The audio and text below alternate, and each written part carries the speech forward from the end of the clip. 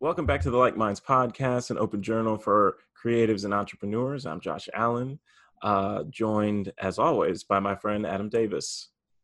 That's right. And today in the Like Minds podcast, we interviewed my friend Eric Zoso.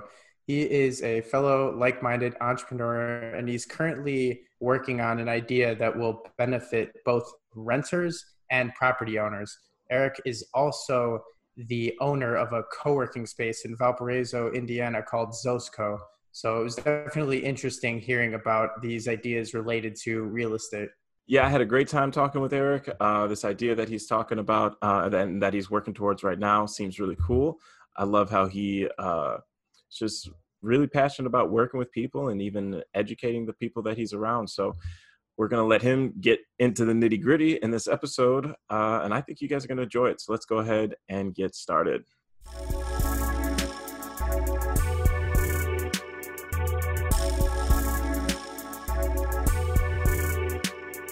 All right, guys, welcome back to Like Minds podcast. Today we have as a guest Eric Zoso. He's one of my friends, and we actually met at it was a networking event, right? It was 1 Million Cups in Hammond. Is that correct, Eric?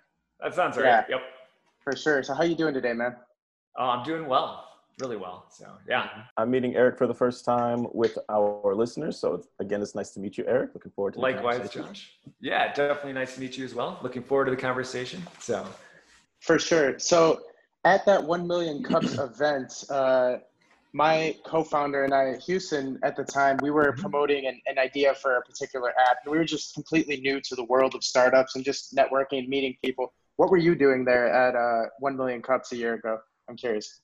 Oh man, usually I go just to like drink coffee and BS and then listen to ideas and kind of spout around.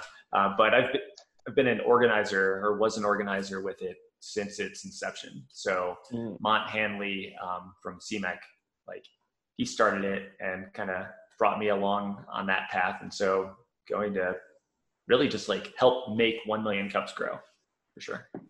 Got you. By the way, is he running for Congress to your knowledge, or what's going on with him? Yeah. So Mont was a Republican primary candidate, but he did not like cinch the nomination. But okay. Like I love Mont. He's an awesome guy. And like he put himself out there, right? Because we're in a stage in the world right now where it seems like there's chaos. And I think that chaos can happen when like good people don't risk their own neck to like improve society, like risk themselves. And so putting himself out there, yeah, pretty awesome. For sure. So do you know, is he back doing 1 Million Cups right now, or what's he doing? Well, he's been doing 1 Million Cups throughout. Yeah. Oh, so, interesting. Yeah, because I've been thinking about reaching out to him. Oh, yeah. Yeah. Especially with like your guys' updated business for sure. Or even thinking for the podcast. No, I was thinking for the updated business, Numbrella. Okay. Yep. Yeah, that'd be a good idea. For sure. So you definitely have an entrepreneurial spirit to you from at least my experiences interacting with you. I see that you own something called Provito, and I also see Zuzeco co-working. Can you tell me a little bit about Provito first, and then maybe we can get into the co-working space? Yeah, so Provito is like my passion project. It's been an idea in my head for, 4 years. And the whole premise is like, as a millennial, I guess I'm an older millennial, like I don't want to buy a house because that's so much debt that you see what happens when you have debt. You have fewer options. You're like beholden to a bank. So it's like the risk of home ownership, coupled with, then it's a lot of asset just in one little, 1/10 of an acre lot or smaller or bigger, depending. It just like didn't make sense. But then renting, there's no real gain besides flexibility. It's like, why isn't there a way where I'm a renter, I'm a good renter, like I will take care of the place. Like, why isn't there a way for me to kind of buy in a little bit? But I don't want to buy in just like in the one unit. I want to buy into a smaller portfolio of properties. So like if there's a landlord who maybe has 20 properties, like I want to partner with him on future properties, like making a small investment into like investment properties instead of just a single family home that, then I have to upkeep and maintain. And so basically it's like, why isn't there some sort of third option that's not renting and it's not home ownership and it's not rent to own, because that gets scammy because no one's going to live in the same place for 30 years anyways. So it's like, why aren't there opportunities to like build wealth if you're a responsible renter and can partner with a landlord? So got you. So how exactly does Provito solve that issue? Yeah, so it's basically, we're solving it by partnering with landlords and saying, hey, we're going to try to attract and keep your absolute best renters. Because for a landlord, anytime that they have to flip a place, like their tenants move out, there's a loss of rental income. They have to clean it up, maintain it, whatever. So there's like that piece of it. And then anytime a landlord has like a bad renter who doesn't care about the property and who doesn't like respect the property, there's a massive risk of like extreme damage that can happen if a renter just trashes the place. So, well, to combat that, we're like, well, let's offer first an incentive to good rentership. So if a renter pays rent on time and like isn't a jerk, then what if we unlock a little bit of savings for them as part of that normal process? So like I pay rent on time, and then the landlord says, okay, well, since I have a good renter now, like I'm willing to, match a little bit of that rent and put it towards this guy's like savings, if you will, for this renter's. Is that savings basically some type of equity in any of the properties, or what exactly is that savings? I mean, that's the long-term goal. Right now, it's just cash that gets unlocked after the renter's been a good renter for a year. But the goal is to actually open that up sooner so that it can serve as an emergency fund, because we're trying to do like a lot of things all at once by using homeownership and renting as like a vehicle to help improve like quality of life for a lot of people. So, so it's a service then for renters and the landlords. It's kind of it's benefiting both of them. Yeah, absolutely. Absolutely. There's a nonprofit in inner city Cincinnati. Well, so I thought I had this like brilliant idea 4 years ago, and then I Googled who else has been doing it. And there was this nonprofit in Cincinnati called Cornerstone, and they've been doing it for like 17 years. And what they found was by helping out renters and like taking care of the property, the operating expenses on the property dropped tremendously. Vacancies were way better than any of the surrounding like comparables. And then the marketing expense was non-existent because there was a wait list to get in. So it's like, good business standing of like, I'll take care of you and look out for your best interest because I understand your rental property is your investment. And then from the landlord perspective, it's looking out for a renter, almost like a little bit of apprenticeship mentoring, because like there are a lot of really good landlords out there who, they know there are tough times. So right now with the pandemic, like there are landlords out there who have cut rent or stopped accepting rent. And these are like mom and pop investors, it's a family owned property. And it's like, so there are really awesome landlords out there. And so we just want to match those really good landlords with renters who care. And it's a win for both of them. So interesting. So how then does Provito, this idea of a company, how exactly would they then make revenue? How would Provito make revenue in this, or fulfilling this need? Yeah, so part of it's just a service fee. So like basically, I mean, I kind of want to take an enough model so basically it's just a service fee. So like $1 per unit per month. And then, so that's part of it because I want to help out landlords and renters, but I also personally like want to work with landlords who are investing in other properties. So it's also a way to like try to help them out and see if I can kind of work with them in the future on future projects too. Gotcha. So the landlords pay the service fee then in that model? Yeah, although I guess, in essence, both would be paying. I mean, like at the end of the day, the renter still is going to be paying it, but it's not out of the renter's pocket, just because there's that like disparity, right? Like from, okay, the landlord has a certain amount of wealth and if renters, have less than $400 in like savings, like, yeah, I definitely wouldn't feel comfortable taking like tacking another fee onto the renters. So that's cool. And so that's something that and this is like your latest thing. This is this something that you're currently like, is this model currently in action, or this is what you're developing? Because I know you said you've been working on it for 4 years. Yeah, like I've been tinkering with it, and so to answer your question, yes, the model's ongoing, but it's not from my company. Like there are a few other companies that have actually like taken a concept very similar, and they're like crushing it. So I'm quite jealous because I couldn't figure out how to make like the revenue model work. Like I didn't want to, because if you figure a dollar or a couple percentage points, like you need a lot of units to actually make it break even. And I have no interest in like running at an extreme deficit for years. So I haven't figured out like the business model aside from, okay, it's going to be a relatively smaller return right now, but I do want to like partner in with landlords on future projects too. So yeah, and you sound like you're a lot more passionate about working with mom and pop landlords versus like the big companies that just run all their units with management companies and things like that. Yeah.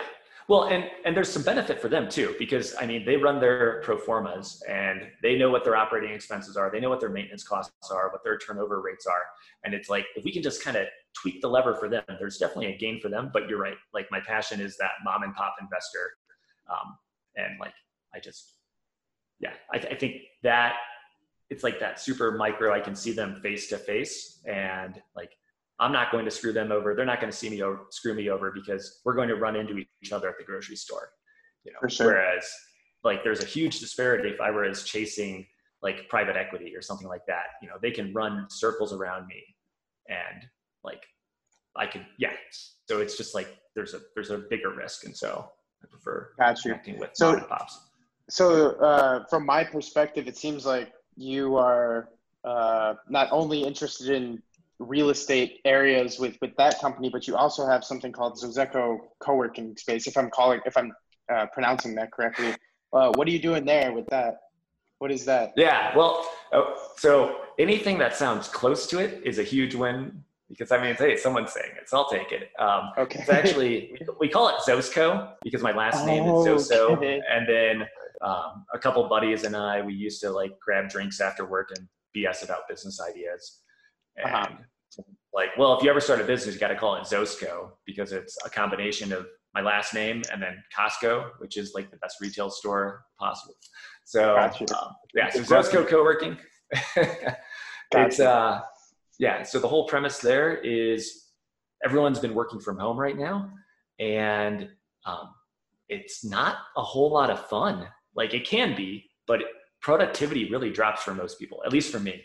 And or like if you have kids at home, you don't want to tell your kids, hey, sorry, daddy can't play right now, or mommy can't play right now. Like I have to work. There's something almost unnatural about a human living and working in the exact same space day in and day out. Like for the entirety of the human race, we've always kind of gone to go do work, whether that's in a field or whether that's hunting or whatever. There's home and then there's work. But not everyone has an office or has need of an office, and office rentals like can be challenging. Like if you've never leased an office before, like there's a disparity in understanding of lease terms. Like what's triple net what's a gross net, or like what's a gross lease. So a landlord in a commercial space has way more knowledge and understanding than a brand new person who's like starting a business or working from home who just wants like a small office. And so we're trying to eliminate that friction. So we have office rentals, you know, on a month-to-month basis if someone needs it, or co-working, like shared office environment. But that's been, you know, on pause for COVID, and we'll see what happens with that part. So when getting into that, just so I understand that a little better, did you actually buy the space upstairs and like, or are you renting that and then renting the space on top of that? Yeah, I'm renting that. Okay. So I really like, debt scares me, and I don't like taking a whole lot of risk. And so, so I thought it was a lot easier to take on risk of a lease. And if I can't make it work, you know, then I'm out a certain amount.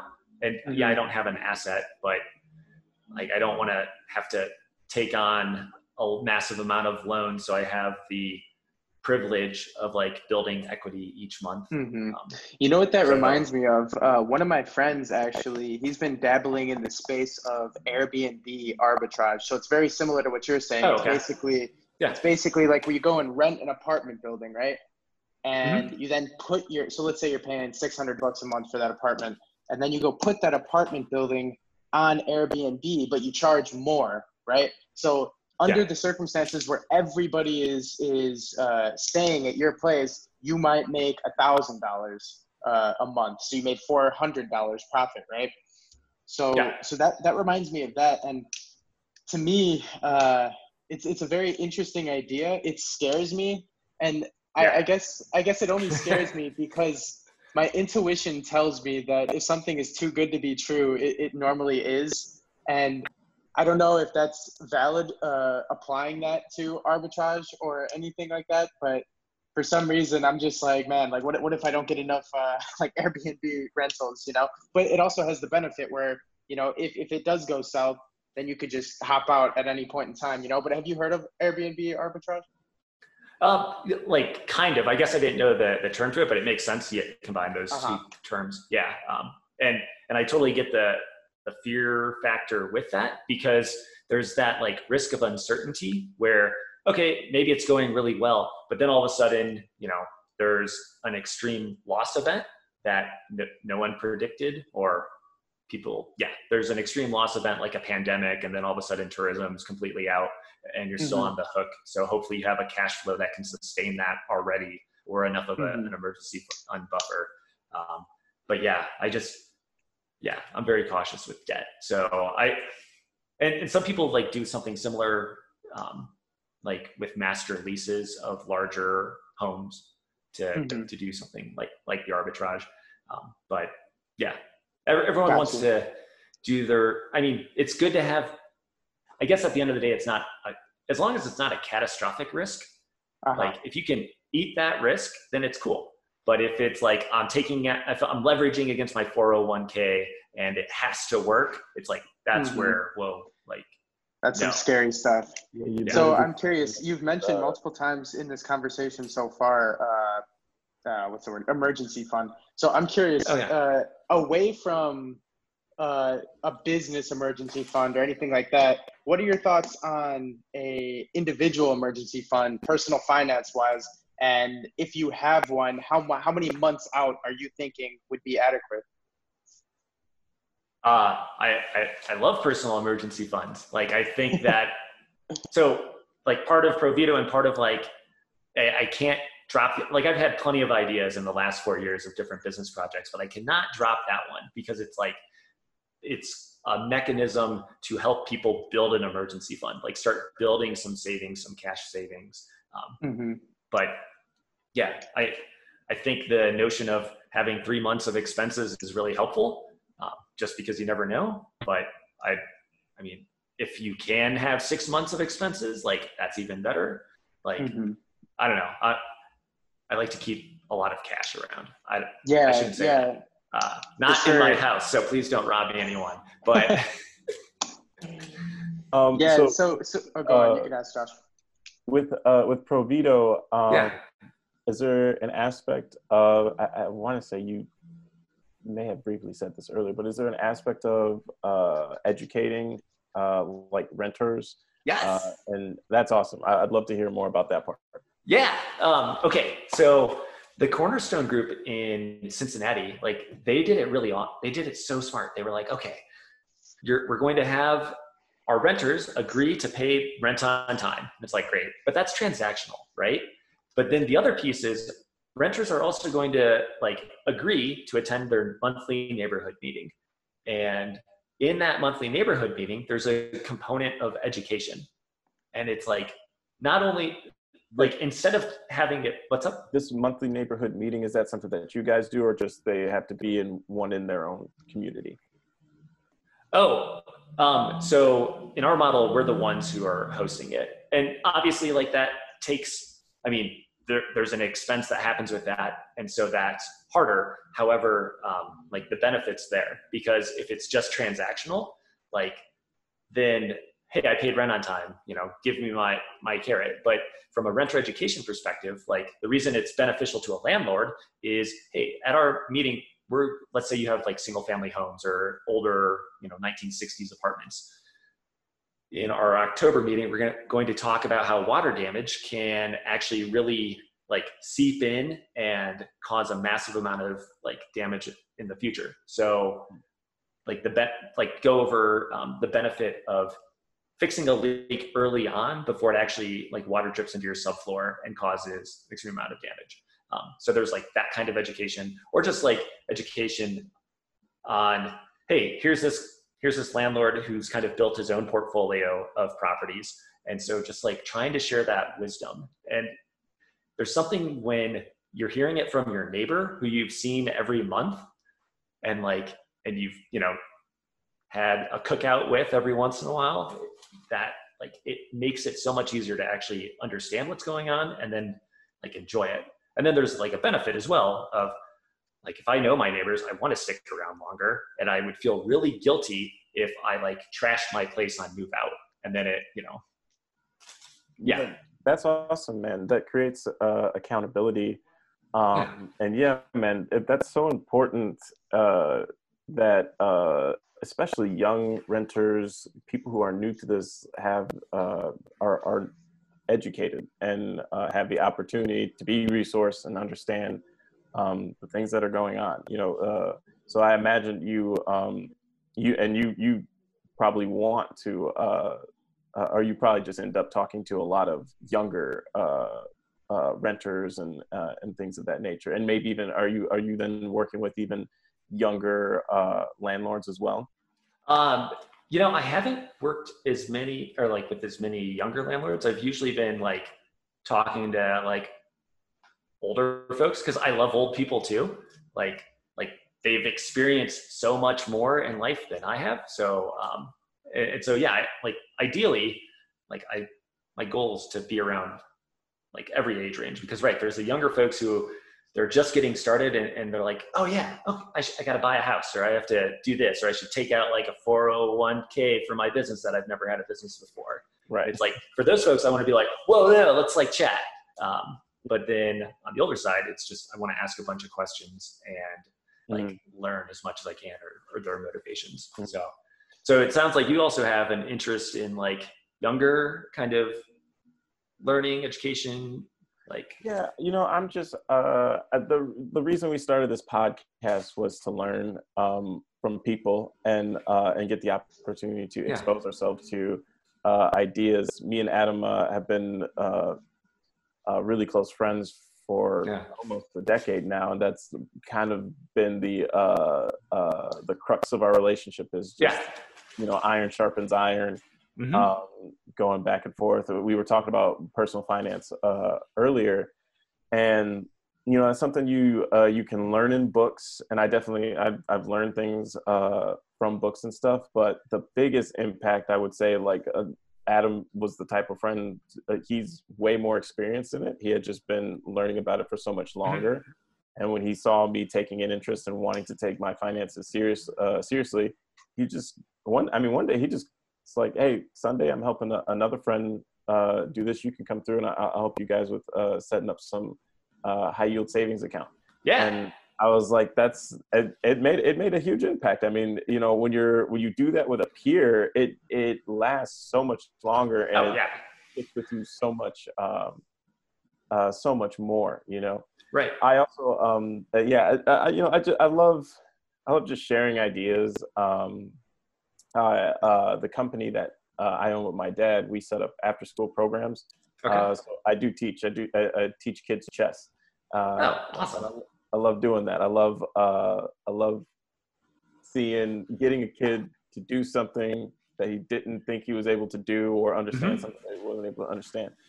So yeah, I am that's a big part of my life. I do love educating and sharing ideas. Oh yeah, that's amazing. Sure. So Eric, I got a quick question for you. Yeah. So entrepreneurship in general, from my perception of you, and I've met with you multiple times, it definitely has some place in your life. And the reason I say this is because You've been going to 1 Million Cups meetings. You're heavily involved in that, right? You have your own businesses, and you just said you're constantly thinking of new business ideas over the past 4 years. You were mentioning a text, SMS, neighborhood watch kind of system to me 6 months ago. So your brain's always working towards these ideas. And not only that, you've also taken the time to meet with myself and my co-founder, Houston, before in Valpo multiple times. So I'm curious to know, why do any of this? Because it is just by you engaging in these ideas and these behaviors, you are now in the minority of people, right? Not most people aren't entrepreneurs. So I want to know what makes you tick, and why did you ever even get into anything to do with entrepreneurship? Ooh, I appreciate that, and that's a good question. My gut answers, because I was naive. I was like, oh, it seems like there's a bunch of dummies who run businesses. I could be a dummy who runs a business. And then I started it, and then I was trying to Google how do you get customers, and it's like, oh, this is a lot harder. So I'm still working on how to figure it out. But I think there's something empowering about saying, okay, we live in a community, or we live in a world, and there are things that I wish existed. Trying to start something or working on business projects is a way to actually make that happen in reality. It's we can build the world we want to live in. And it's not something that we need to say, hey, this guy should go do it. Or, you see it often with politics or discussions of the city or the state or the governor or the president should do this. That's hard.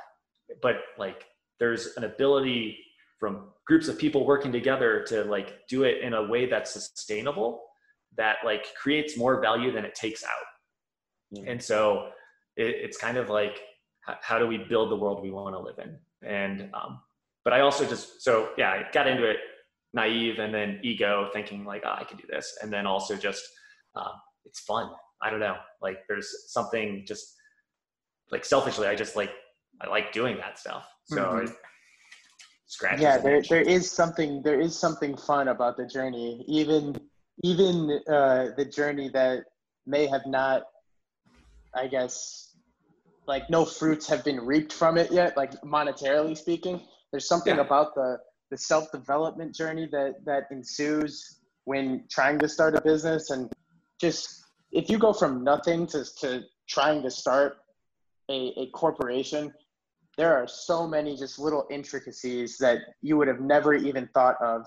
And when you're out at a bar, right, drinking beers with your friends, you're thinking man, we could do this. This would be great, right?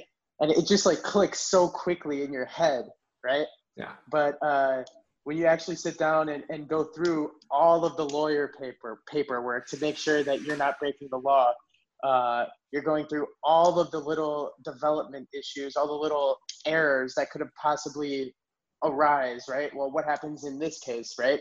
And you really start to think wow, you need to allocate time and energy to each one of these little areas, and it is a lot more involved than, it may first present itself when you're at that bar drinking beer with your friends.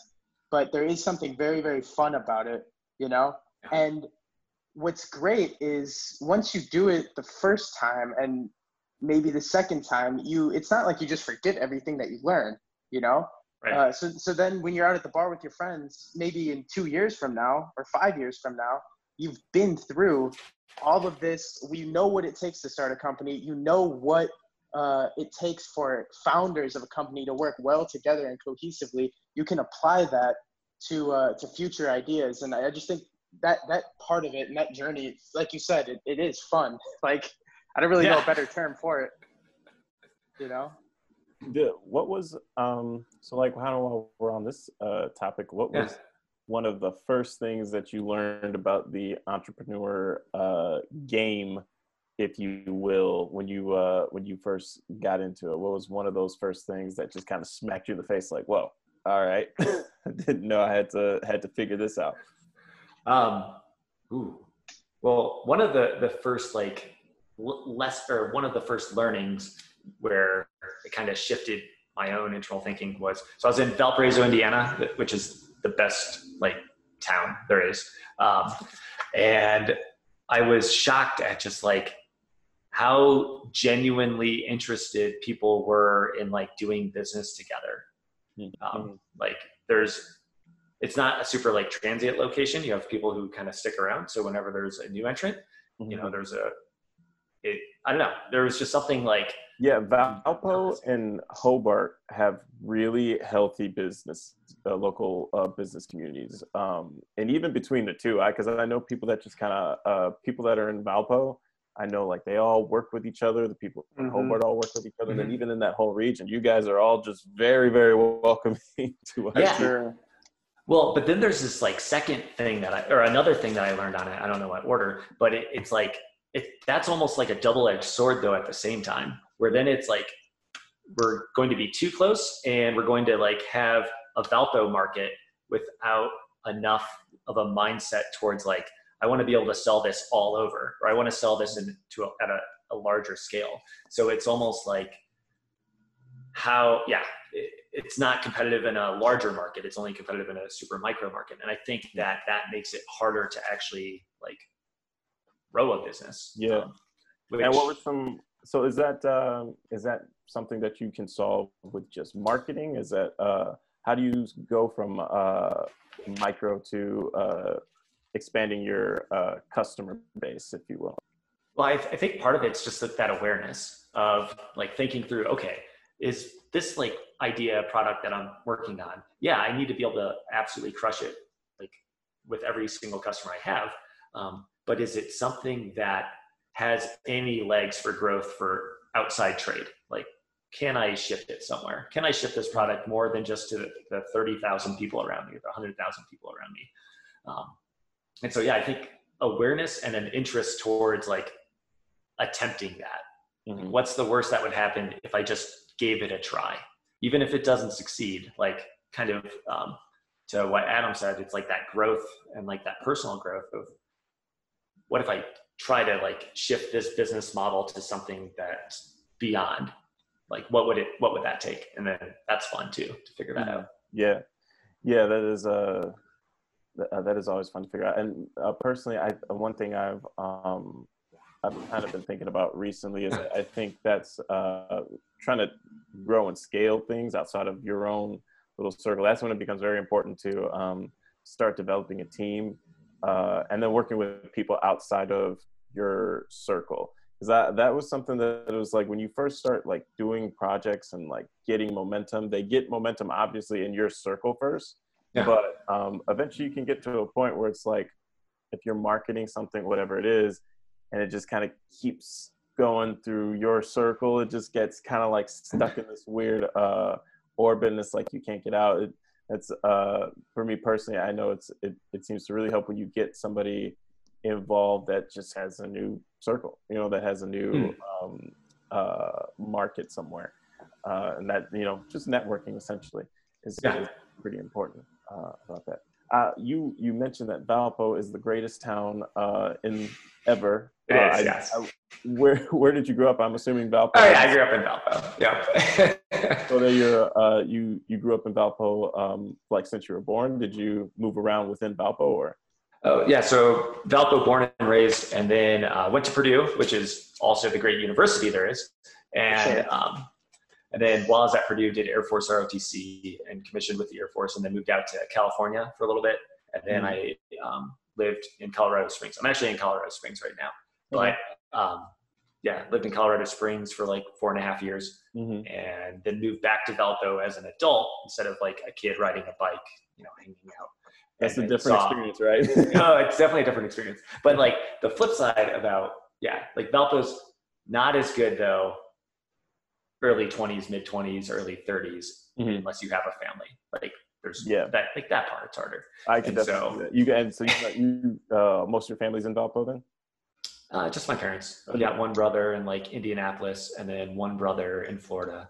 And so gotcha. Yeah. And so Eric, are you currently working for the Air Force, or you just mentioned before we started that you're doing something with the Air Force? What's your involvement with them right now?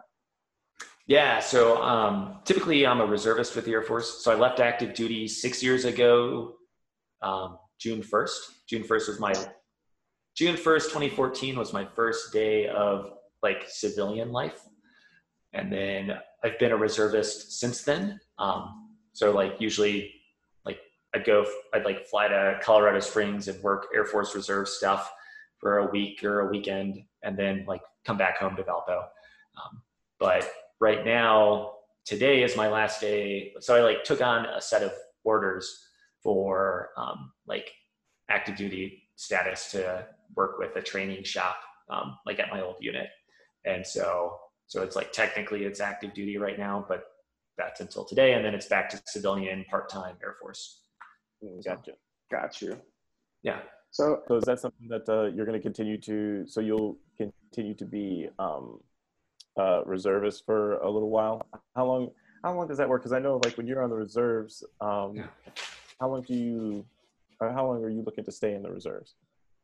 You know, as long as it's continuing to be fun, and it's like I'm feeling like I'm able to contribute.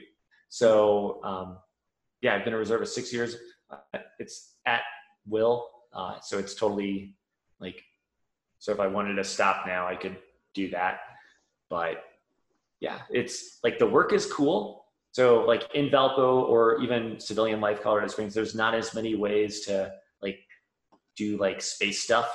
And so, so it's like the Air Force work is just exciting. And I love the people there. Like today, actually the commander of the active duty unit that I was working with, like he was, you know, put his name in the hat for the astronaut candidate program. And like, I think he's going to get it for this upcoming one. Like it's just some really superstar people. So I just I love that like interaction. It's different from the entrepreneurial side, but it's still like cool people to be around. Yeah. So, yeah. Were you a pilot or, no, so you, cause I saw on your, LinkedIn, it said something about airmen. What does that mean? Airmen's just like, that's like the equivalent of soldier. Oh, okay. In the Air Force. Oh, okay. Gotcha. Yeah. So it's, so anyone who's in the Air Force is like airman. No. So my little brother, he went to Purdue and did Air Force ROTC, but he's like faster, stronger, harder working. And so he became a pilot. Okay. Yeah. But no, gotcha. I did space stuff. So. Okay, cool. Yeah. Okay. Wait, real quick before we get off that, what do you mean by space stuff? That sounds really intriguing. So the Air Force owns GPS satellites and like controls that. So, so I worked with a unit that did GPS.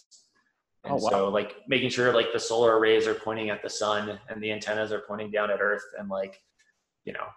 Interesting. And what did you study at Purdue? Accounting. Which is why I love spreadsheets apparently, and don't want to be an accountant.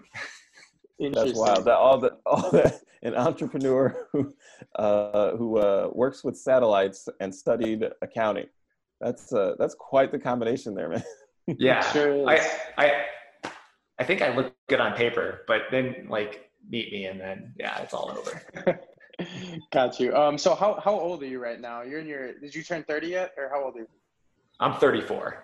Yeah. 34. Got you. Yep. So I'm curious, what does the next, what is, I'll frame it this way.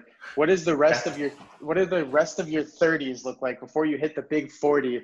What do they look like from an entrepreneurial perspective? Are you looking to create new companies in the next 6 years, or what are you thinking? So if I do create any like companies in the next 6 years, I suspect that they will be somehow linked to Provito.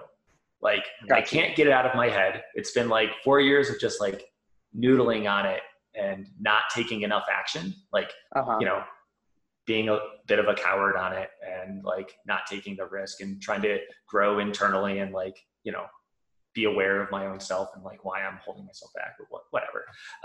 But yeah, that's a tough question because 40 is 6 years from now. And I like left the full-time job thing 6 years ago. And like, there's definitely like some up ramps and then like some like plateaus, which is dangerous and scary. And it's like, oh shoot, was I plateauing there or was I still learning? So yeah. So that brings me to another question, actually. How on earth were you able to leave the full-time job thing, right? Because that's something that's huge on a lot of entrepreneurs' minds, right? They start off working a day job and they have this brilliant idea for a company, but it's such a balance because it's like, okay, when do I quit my day job to start working full time and full force on this idea that I had? And obviously that's different from case to case, but it's on every entrepreneur's mind. So I'm curious, how were you able to leave the full-time job 6 years ago, you said? Partially just by being oblivious and like overconfident of like, oh, I'll be able to figure this out. Like this little, and then part of it was like, I just tried to save money while I was working full time and like pay off debts and that kind of thing. And so, so it's like decreased expenses, had money saved, and then kind of like amped myself up by kind of doing a worst case scenario. So, all right, what's the absolute worst that could happen if I left my full-time job and I like put some money into a business? Like, what's the worst that'll happen? And what I came up with was, well, I'd run out of money and then I'd have to move back in with mom or dad, and that would be embarrassing. But then I could like go try to find another job again. And so realistically, it's like, that's a position of privilege, man. Like it truly is. Yeah. And so it's like, oh, well, that's not really that risky. And so I lucked out that, you know, circumstances arose where I was able to take that. Yeah. And that definitely doesn't work for a lot of people. So for sure. I got to ask you a question. Have you heard of the FIRE lifestyle before? Is that financial independence, retire early? Yes. It's a huge community, like on Reddit. Yeah. I'm curious I asked that because it seems like a lot of your money principles are in line with their money principles, like rainy day fund, emergency fund, keeping your expenses low. Basically, you didn't necessarily retire early, but you're putting into you're putting into practice a lot of those principles that they're constantly preaching about. And I would more or less say that I'm a part of that community. So that's why I keep like bringing up these personal finance things. But yeah, that's interesting that you were able to do that at such a young age. And you're right, that is 100% a privilege, right? It's a privilege, but for some people, it's also dependent on how good they are at keeping their expenses low, living frugally, and saving money, right? That sounds like something that you did as well, in tandem with having the fallback of your parents. You know what I mean? And it's such like an intense problem to figure out, like when are you ready to do that? Because the second you do that, and I've never done this yet, so I'm just speculating on what it feels like, but it's got to just feel like it's me against the world at this point. So I guess I'll ask you that. What did it feel like when you quit your day job to do this? Yeah. Well, at first it was really exciting. And then like, I was like, but I saved up money. I like quit my job. I'm going to like take a little bit of time off. And so then like a couple of weeks later, I was like sitting in my underwear watching Breaking Bad in the middle of the day. I was like, oh my gosh, what am I doing? I need to like actually get out there and do this stuff. So that was scary. That was a scary feeling. Like, am I really that lazy? Oh shoot. But yeah, it's both exciting, but also like nerve-wracking at the same time. And so then it's just that reminder of, okay, worst case that happens, like I'll run out of money and I will have to go move in with my parents, but I love my family, so that wouldn't be too bad. Best case scenario is I will hopefully learn a lot more along the way. But see, I think what you guys are doing, that's awesome, especially like while working the full-time job thing, is like, well, Adam, you're working full-time. Josh, are you, or are you doing? Everything is like up in the air right now with COVID. Yeah. Right. Pre-shutdown, the only job I was working was the company that I own with my dad. And then I own a media company as well. So I was doing, I do freelance video and photography. Oh, awesome. So like that's always a weird thing. It's like I guess I'm full-time entrepreneur, but it's like neither of those like feel like I work full Right. time for either of those. But all of my money comes from avenues that I don't have to answer to a boss. That's and it's cool. It could definitely be stressful though sometimes. Oh yeah, for sure. Sorry, I lost my train of thought. I was just curious. You were talking about what Adam was doing with Umbrella. Oh yeah, and so by starting Umbrella and working with Houston on the other, like the projects that because you guys had like a couple apps at one point. We did have a couple of apps at one point, but now we're going full force just on Umbrella because we think that's what makes sense to do at this point.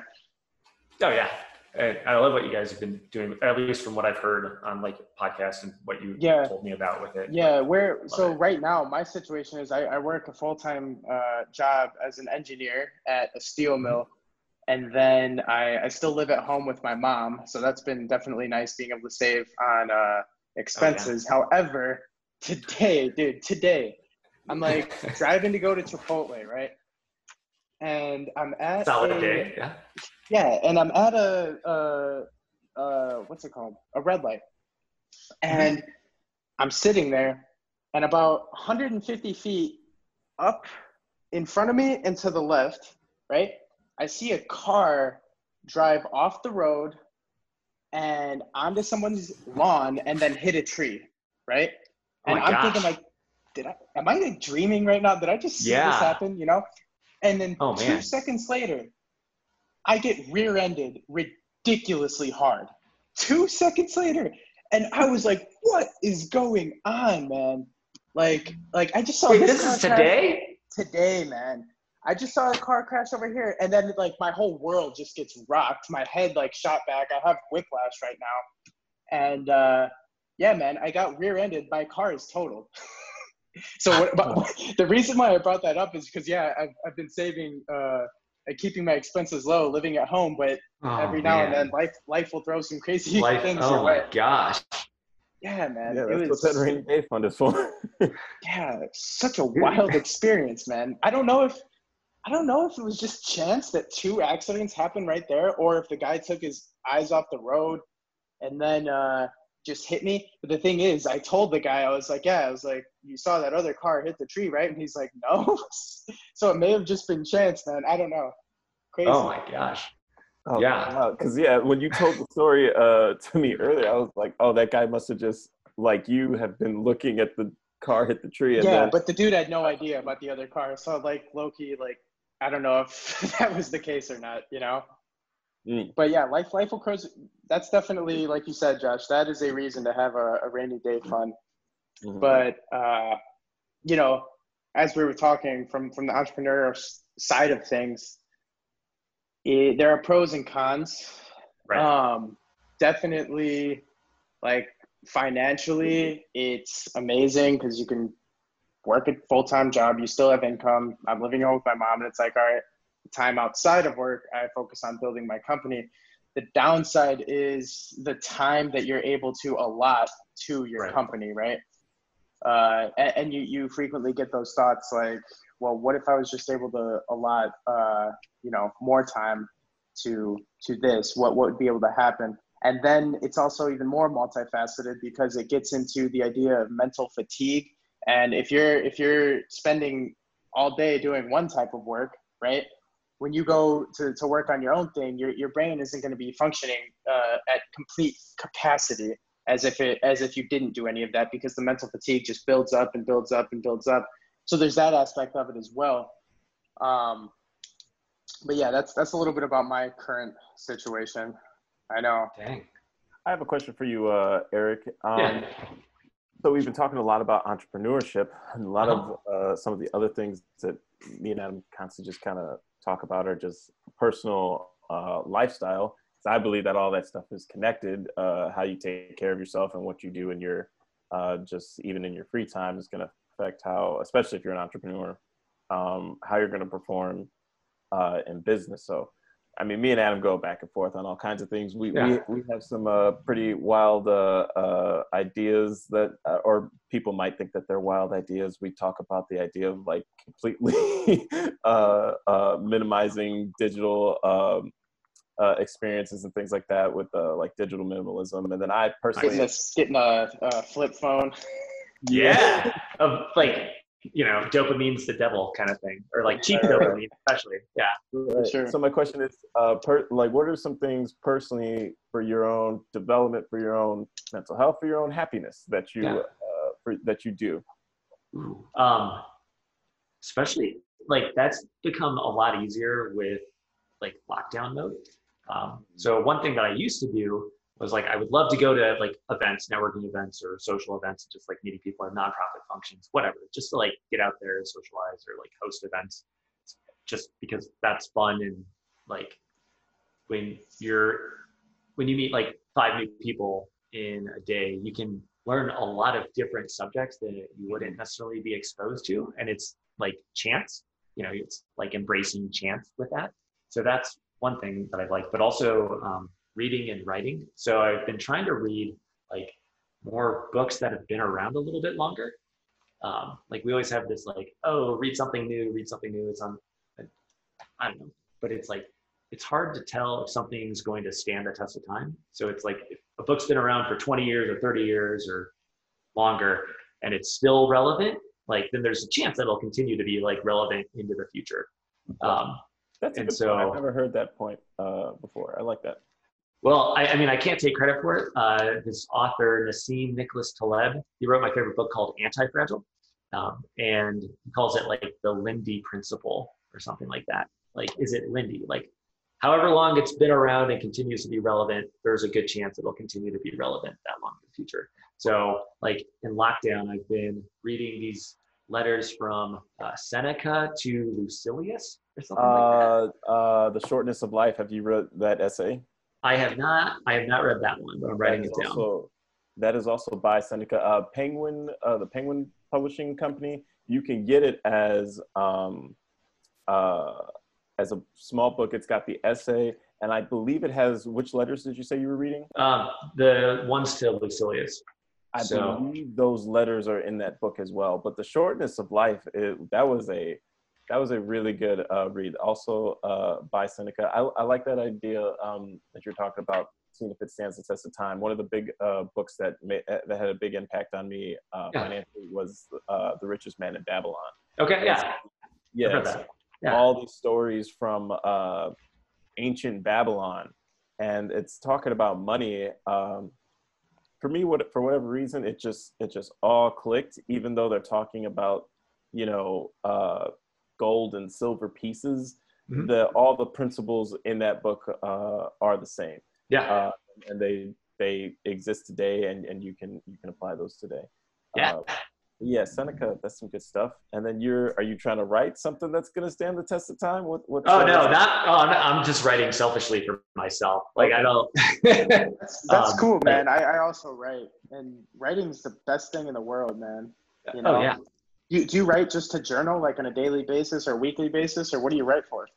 Yeah, sometimes it's not like every day, but a lot of it is to like process things. Because I used to just take a ton of notes like on the computer and like think through something, but it's by like, I'm just running around with my pen.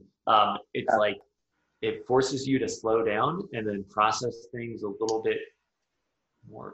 Yeah, you process things differently when you like write it out. Right. And have you ever heard the saying, like, the clearest form of thinking is through writing? I have not heard that.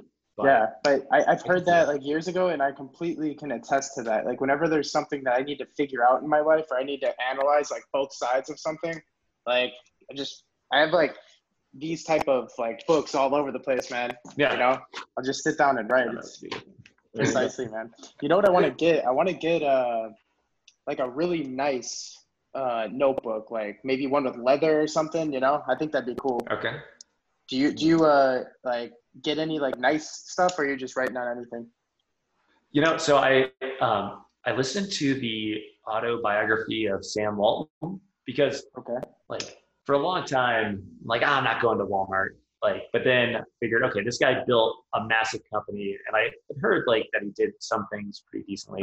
And so he was talking about he would just go everywhere with like a yellow legal pad. It's like, well, shoot, if a yellow legal pad was good enough for like Sam Walton, like, yeah, the legal. You're talking about this book, right? Yeah, that's the one. Yeah, I remember reading about that. He always had he just always had the legal pads, and he was always writing down. Yeah. So for like nice things, like I like that the philosophy that like put money between you and gravity. So like have good tires and a good mattress and like decent shoes, because like gravity's tough, and so like that's a very interesting way to look at it. I like that. That's a cool idea.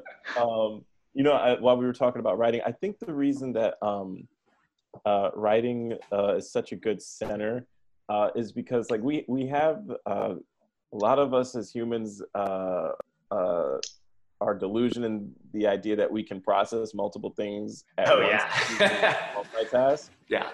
And really that you can't think about more than one thing at a time, but some of us are good at just constantly like switching, and switching rapidly between different thoughts. But when you're writing, you could have all these ideas in your head that you can only think about them one at a time, because you're putting the pen to the page or you're typing. You can only think about one thing at a time, but also it gives it this very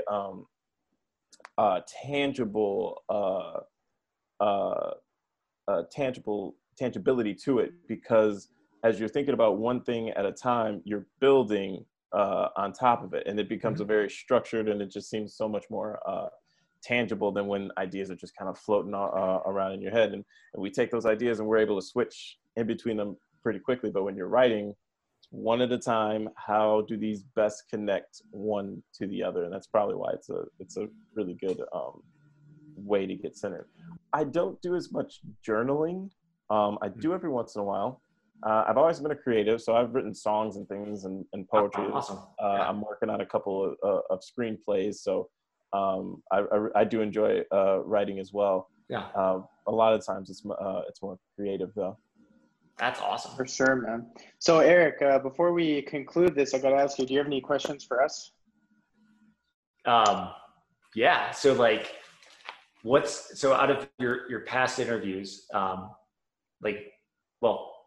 what have you, like, what's been a big takeaway that you've been implementing? I'll tell you one big takeaway that I'm about to implement is spend money on what is in between you and gravity. That one is good. I never thought about it that way. That seems pretty important. You got one, Adam? Go ahead. I don't know. One of the things that I like to obtain from other entrepreneurs is really, I guess, when do they feel ready? Just as I asked you, when do you feel ready to go on your idea full time, right?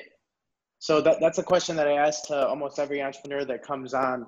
And the reason I ask that is because as an entrepreneur, that's something that all of us have to deal with, right? At some point, you'll likely need to do this full time, unless you just assemble a bunch of like different avenues of income and you've assembled some type of mechanism to just manage them all at once, which is probably a little far-fetched of an idea.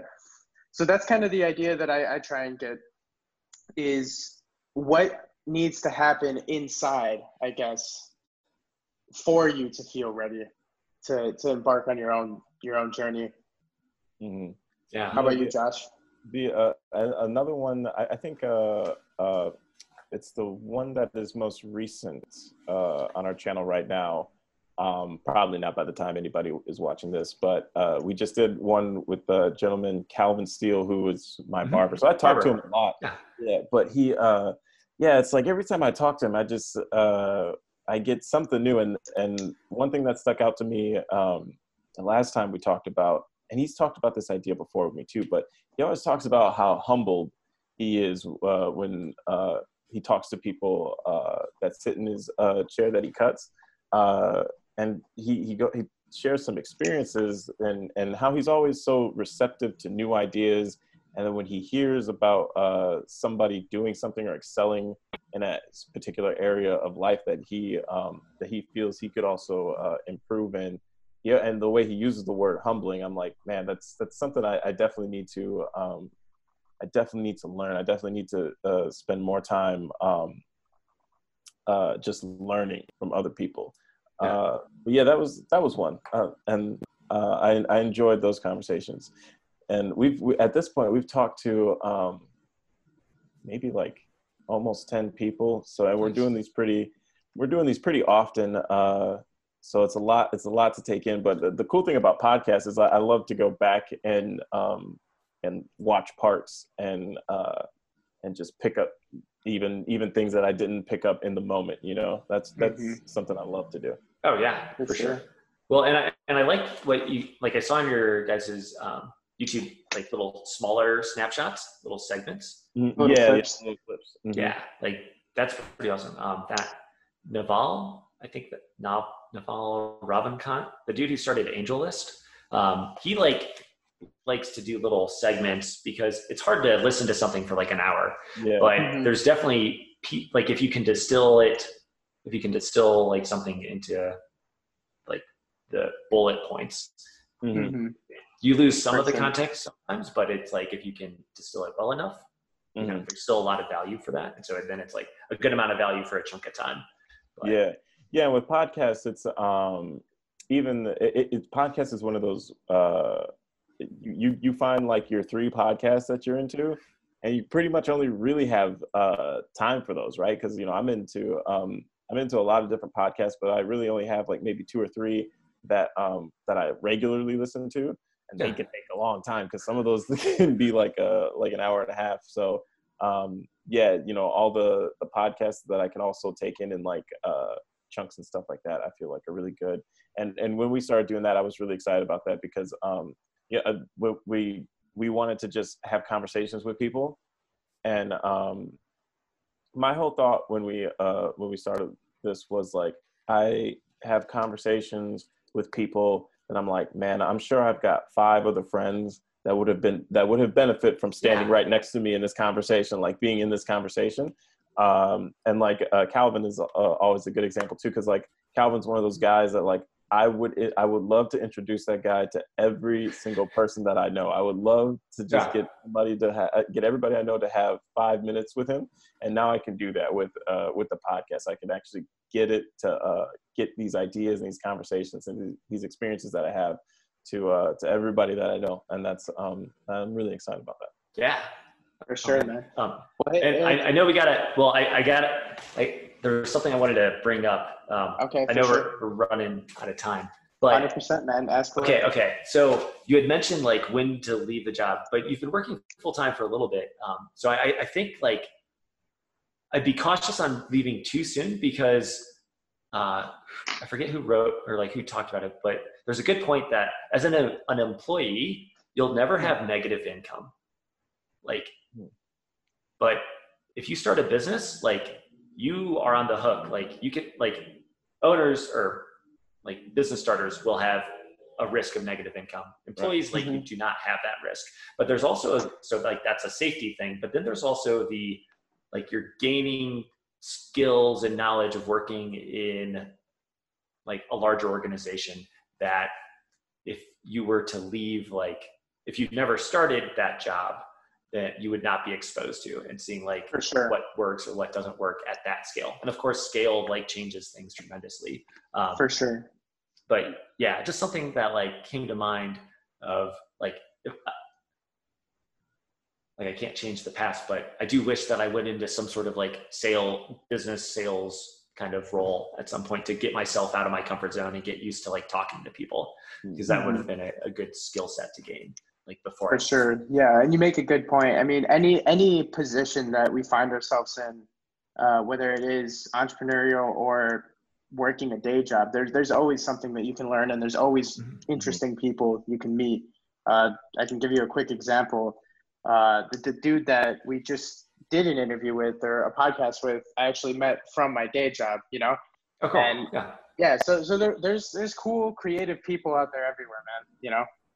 As long as you take the time to talk to them, you can definitely learn from them. So I think that's a really good point. Cool. For sure. Well, Eric, I really appreciate you coming on and taking the time to talk to us today. I don't know if you have any areas where we can send our audience to yours where they can look more about Provito or even Zosco, co-working in Valpo. If you do, if you have any Instagram pages or even LinkedIn or whatever, we can put it in the description. Okay, cool. Yeah, with LinkedIn or whatnot. Yeah. Okay. Or just anyone has questions and they want to hit me up, like, yeah, that's fun too. For sure, man. For sure. And if you know anybody in Northwest Indiana who wants to come on the podcast, definitely shoot them our way. We're more than open to talking with them. Absolutely. For sure. Well, all right. Thanks, man. I'll see awesome. you, man. Well, appreciate it. Take care. All right. See you.